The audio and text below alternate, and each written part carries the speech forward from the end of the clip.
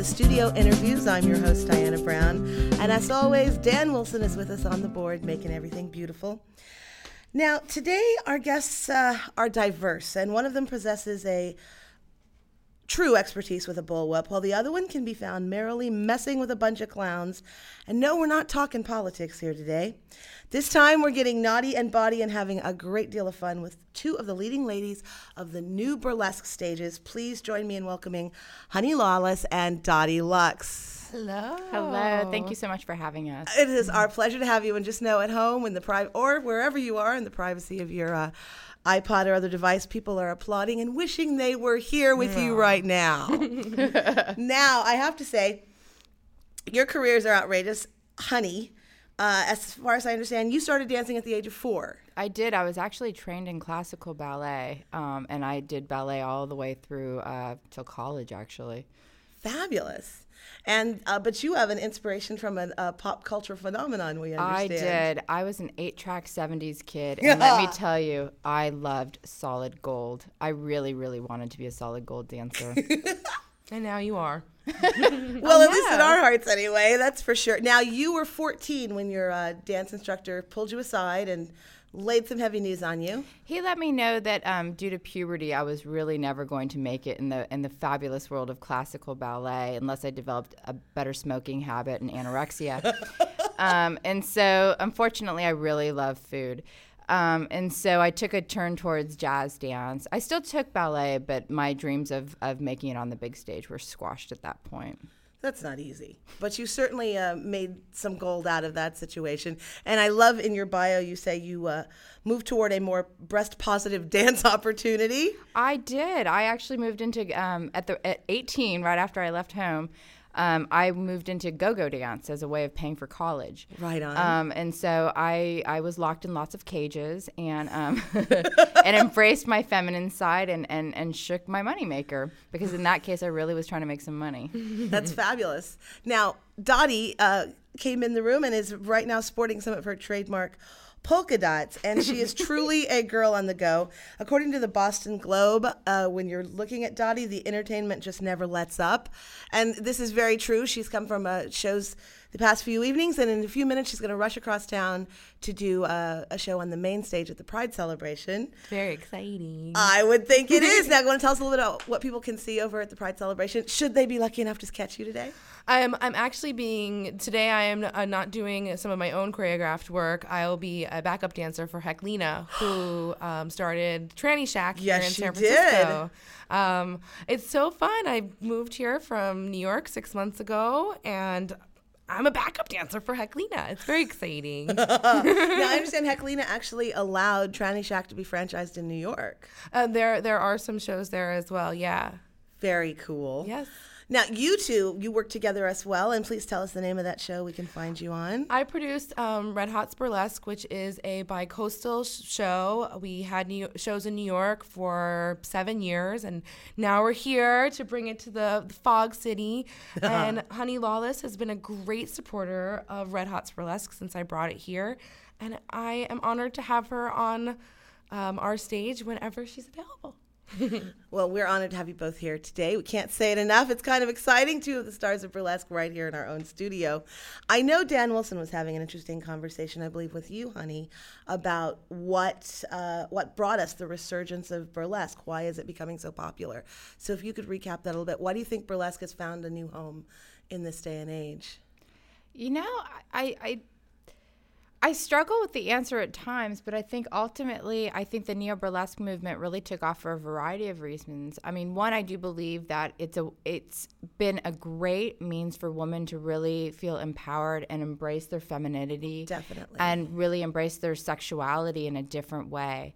I mean, I think that, you know, there was, with the women's lib movement and women wanting to be perceived as equals, in a lot of ways, sexuality was sort of taken out of women. That's definitely true. And I think I definitely grew up with that. Yes, and I think that for our generation, it was really about embracing and really loving yourself as a woman, and really embracing your sexual side and being comfortable with who you are, and bringing sensuality and sexuality to the stage. And I think for me personally, I mean, as a kid that grew up in the punk rock movement, Yeah. I think that ultimately burlesque has also provided a very cheap means of entertainment, meaning that I think that in times when there's economic strife, we turn to cheaper forms of entertainment. And punk rock, going to a punk rock show for a few bucks and seeing a few bands with your friends was always this great way of being entertained. I think for burlesque continues to be sort of a barroom activity. It still has not really been on top of the bigger stages, the bigger theaters quite yet. And so right now, as we're really struggling with our economic crisis in the U.S., I think that burlesque is booming more than ever because financially people can afford this form of entertainment, and it's great entertainment. I mean, the nice part about all of this is that all of these women, we all bring our own flavor. We all bring sexuality, sensuality, comedy, wit, intelligence, and all in different packages. And I think it's just people are really getting a lot of bang for their buck. They're getting this great variety that you just don't get anywhere else. Fabulous. And I think that's how burlesque started, too. I mean, it started as a parody for the upper class. Instead of going to see the ballet, we're going to make fun of the ballet for a fraction of the cost, the opera, etc. And perhaps with a great more heart. Yeah, what's funnier than nudity, right? Nudity and comedy. Depends on who you're looking at. Yeah. Now, are there some misconceptions about burlesque that you would like to dispel? I can Go hit it, Dottie. I think that burlesque, as people see it now, I don't think there's so much of the struggle of what's the difference between burlesque and stripping. I think what people think of now as burlesque is the burlesque performers that you see on television and in magazines and stuff like that, which are not the people that that I would consider myself a part of, but more of the people who take the word, because the word burlesque is so popular. Yes. If we have millions of dollars, let's slap that word on there and make it our own. And I think that without naming names, there are certain performers out there who have $30,000 props. And if you're a burlesque performer, a $30,000 prop is not what you have, it's what your debt looks like. Yeah. True. And so burlesque is a whole lifestyle in a way. I mean, no, I'm not saying you're all living in poverty, but it's an you could say that. Yeah. You could definitely say that. Well, independent artists in the Bay Area, let's all unite around that. There's very few of us ready to quit our day jobs. Well, and there fantastic. Yeah. And I did not have a day job in New York when I worked there. I decided 5 years, but while I was living there 5 years before I left, that I was not going to have a day job and that burlesque was going to be my day job, and it was for a number of years. And now I'm here, and you're doing a little rebuilding. Yeah, again. Of course. And I went into that money that I saved from New York, and it should never be about money. Burlesque is not about money. It's about expression and a way to get your art form out there. Burlesque is, mixed with the classic boas and garter belts with drag performance, with performance art, Karen Finley, that sort of thing. Fantastic. Mixed with just about anything that you could think of. Sideshow performance. If you play ukulele, you can be a burlesque performer. If you know how to jump rope, you can be a burlesque performer. Whatever you are, you can put it on a stage, and you may or you can or you cannot take your clothes off. And burlesque does not necessarily have to mean that. It can mean I'm not wearing anything except for blood, which is an act that I have. I come out nothing and fake blood, and I create a number around that. Or you can be wearing a costume that you spent painstaking hours sewing sequins onto. And I wish our guests could see you right now, because you are just a vision of red, shiny sequins with the most lovely, glittery, glamorous makeup. I'm sure Heclina will be very proud of your own makeup. I guess what I want to ask you next is, if there are people listening who have a Jones, an idea, they've always wanted to try this, what would you say to them? What would be your little message to aspiring burlesque? I always say, become a fan. That's how I started. That's how burlesque performers who started the movement, that I learned from, they learned from being fans. We all learn from being fans. Support the community, support the people around you, learn everything you can, and speak to a producer nicely, and I'm sure they'll let you on the stage. Now, honey, you were doing a great deal to support burlesque in the Bay Area, and recently you took a little bit of step back from producing and PR. We know you are quite the PR queen. It's even in her bio, and believe me, we all wish we could afford to hire her to promote our things. But you took a little step back because you're full on focusing on your performing career now. That's right. I was actually working with a troupe for quite a while, and I think that, as the saying goes in our community, herding cats gets exhausting. And, I have a lot of love for the women that I've worked with, but I really felt like I had an artistic vision for myself that was really going to be better served by going solo. And I also just found working with a troupe as well as producing a monthly show, I mean, Dottie probably can attest to this, it's exhausting. It's a lot of work. And I felt you like should have clones like Dan Wilson has. We're all convinced there are about 20 of him running around because of the things he does. I could use a Dan Wilson. But we could all use a Dan Wilson, honey. I'm sorry to interrupt you, but please go on. Yeah, no, I mean, I just think that I really needed to, it was time for me to sort of take myself to the next level and really see what that would look like. I actually had a different start than Dottie. I mean, as we talked about earlier, I was trained in dance. I actually had no idea what burlesque was at any level whatsoever, and I had a friend that was all of a sudden starting a troupe, and I didn't know anything about it. And then she knew I knew dance and invited me to choreograph, and I had never even seen a burlesque show. Open-handed into the void. And I did a little research by YouTubing burlesque and looking what was on there. I was kind of horrified at some level. Mm-hmm. And then it's YouTube. And so then I thought, you know what, I'm going to go back to my own sort of roots of what I love, which is I've always been a huge fan of vaudeville and cabaret. And so I went back and watched all my old favorite movies. And then I choreographed based on that. And so, again, sight unseen, I'd never even seen a burlesque show until I was actually in one. And so I had a really kind of bizarre history with this.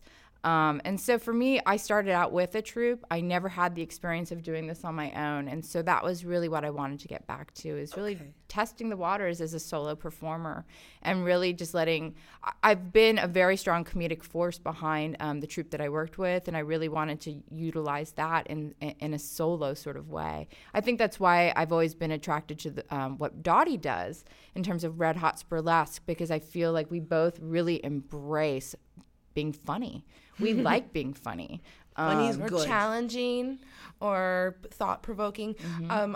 One thing that I have noticed about San Francisco burlesque versus other burlesque that I've seen is that maybe because the general population is so strange and weird and psychedelic. It's hard to do anything shocking here. But not only that, your inclination with burlesque is to go against the grain. Okay. So if you're put in boxes, like New York is a conservative town for all of its liberal thinking. Sure. There's a lot of people who work in boxes, who live in boxes, and exist that way. So there's a lot of breaking through that.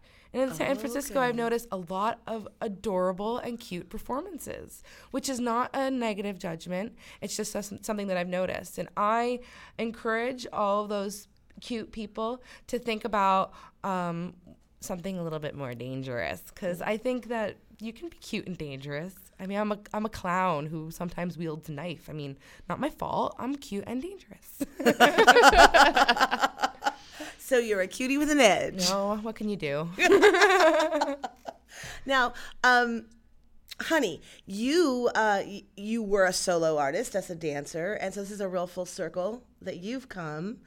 And you did cite some of your influences. Do you want to share with us so people can go and find some of these movies that you said you went back and looked at and were kind of some of your inspiration? You know, to be honest with you, one of the first movies I pulled out, and most people don't know this one, is CoverGirls with Rita Hayworth, Gene Kelly, Fred Astaire. That one, frankly, was because it was about burlesque, and I thought, I want to check this one out. That movie is just so fabulous. The dancing is just phenomenal. I watched Funny Girl again. just because I wanted to see some of the, and I watched a lot of old Lucille Ball. Okay. I actually pulled out old Abbott and Costello. I really just wanted to look at just some of the origins of vaudeville, Gracie and George. Sure. Really trying to just hone into, for me, I know how to dance. I didn't know I could do comedy. I never had any clue that I was actually funny. Now that's liberating in and of itself. A few beers later in a bar with my friends, I think I'm hysterical. But we all. I never knew I could be funny on a stage. And I've been really embracing that side of me. Oh, that's fantastic. And so you both bring that humor as well as that sexuality and that sense of femininity that I think it's great that women are reclaiming that. I could see you teaching classes to just average people. And it's a great experience. That's actually where I have found my most rewarding experiences is to going to groups of 20 women or so, and I've also spoken at Bard College as well as at NYU, and it's just people who might be shy or conservative or they are really open with themselves, but only when nobody's watching, sort of thing, and to hear their stories and to work with them. I mean, a huge part of being a burlesque performer is at least appearing to have an enormous amount of self-esteem. Absolutely. And if you start acting some way, you begin to feel that way. Fake it till you make it. Fake it till you make it, exactly. So if you can start encouraging people, I'm not going to say women only, because everybody struggles with feelings of I'm not good enough. Oh, absolutely, yeah. If you just start pumping everybody full of enough air, their outlook begins to change, and not in a Tyra Banks, I'm going to wear my fat suit and walk around the street type of way, but in a way where it's like, you can be anything, you can look like anything. And that's what burlesque really embraces, is that, you might feel that that person sitting in that chair right there is looking at your flesh and thinks that you look repulsive. You might think that they think that. And even if they do, there's a person sitting to their left and a person sitting to their right that are losing themselves over whatever it is that you have to offer. Everybody has different tastes. We all know that. And burlesque really allows people to embrace everything about them that makes them feel sexy or exciting or funny. So you can watch movies like Funny Girl and get that classic style, or you can watch John Waters films and get inspired. You can, whatever it is that you think of. If you think NASCAR racing is the hottest thing ever, work it into a burlesque routine. That is brilliant. Just work it out, girl. Well, of course, anyone listening might be reminded, as I was when I came through the door this morning thinking about talking to you lovelies, that, of course, Gypsy Rose Lee, we're thinking, and that great comedy number, You Gotta Have a Gimmick. Mm-hmm. So, The Lady of Burlesque, what a great film, Barbara Stanwyck. Yeah. Oh, that was based on her book. That was also, wasn't she in a movie called The G-String Murders? The Lady of Burlesque was based on her book, The G-String Murders. Oh, there you go. Yeah. See? Yep. We got experts in the room. And I think that's the real burlesque scene. It's like, who's killing all these broads, right? Yeah. We're all dropping dead. Hilarious song in there. Take it off the E string, play it on the G string. Absolutely. I love it. And if you look, I love Barbara Stanwyck. Can she really sing and dance? Not so much. But boy, does she work a stage. Yes. I mean, she's a ballsy broad, and you believe in her when she's up there doing Absolutely. It. And someone like Betty Page, a pinup and burlesque icon. Sure. If you look at her, any of her moving pictures, she can't move. She cannot. She is really? That woman is not graceful. Graceful just did not come close to her upbringing at all. And that is inspirational. Yeah. I can't even walking upstairs is a huge challenge. If there's something precariously leaned over, I'm gonna knock it over. So that is she was a great inspiration as far as I can be fabulous and I can dance with my face, because that's what she did. Yeah. It's true. She danced with her face. You were talking before we began the interview a little bit about how all of us performers on some degree are actually very shy individuals and awkward in that regard, and comics are usually very sad and depressed individuals. So we really are taking the better parts of ourselves, I guess, and that's really what we're seeing with you guys and bringing those to the fore and giving that a chance to live. Absolutely. And if you want a forum to work out your inner demons, here's a forum to work out your inner demons, you know? And I think that's why people like myself and like Honey that are attracted to this this forum, this channel, is because it's so open. It's so open to anything. You can be into dance and movement, or you can be into, you know, a pantomime or eating. I eat on stage as much as I possibly can. So I just it's a great thing to be a part of, and I am honored to have met Honey because she has enormous beautiful energy, and That she does. yeah. Oh, thanks, y'all. Hey, you talked about discovering you're funny. You want to share a little bit about us the first time you were on stage and you got that first real laugh and you went, I'm funny. Gosh, well, one of the first numbers I ever wrote was to Louis Jordan. I'm a huge fan I of Louis adore Jordan. Louis Jordan. So I wrote this Choo Choo number, and there's a part of the song where the piano starts playing, and I have my partner and I literally start sort of bopping up and down like the train just started moving, like we're on an actual train. And the audience just started to go wild. And I was just like, wow. And you know, it was like this little bit that I didn't even think of would be cute or funny. I didn't even know if people would get it.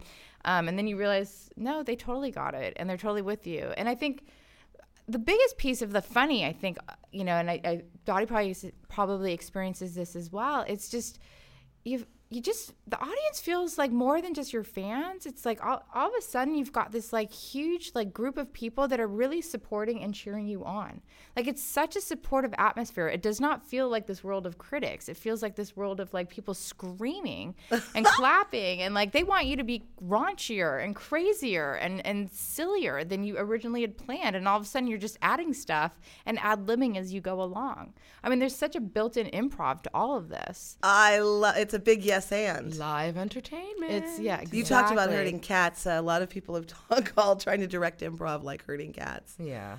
Well, you know, we do a lot of improv around here. And are you improvising vocally, ladies? Because verbally, we might have you come guest with Radio Star some night. That would be super fun. Yeah, I would try it. I got a mouth. It works. I got a real big mouth.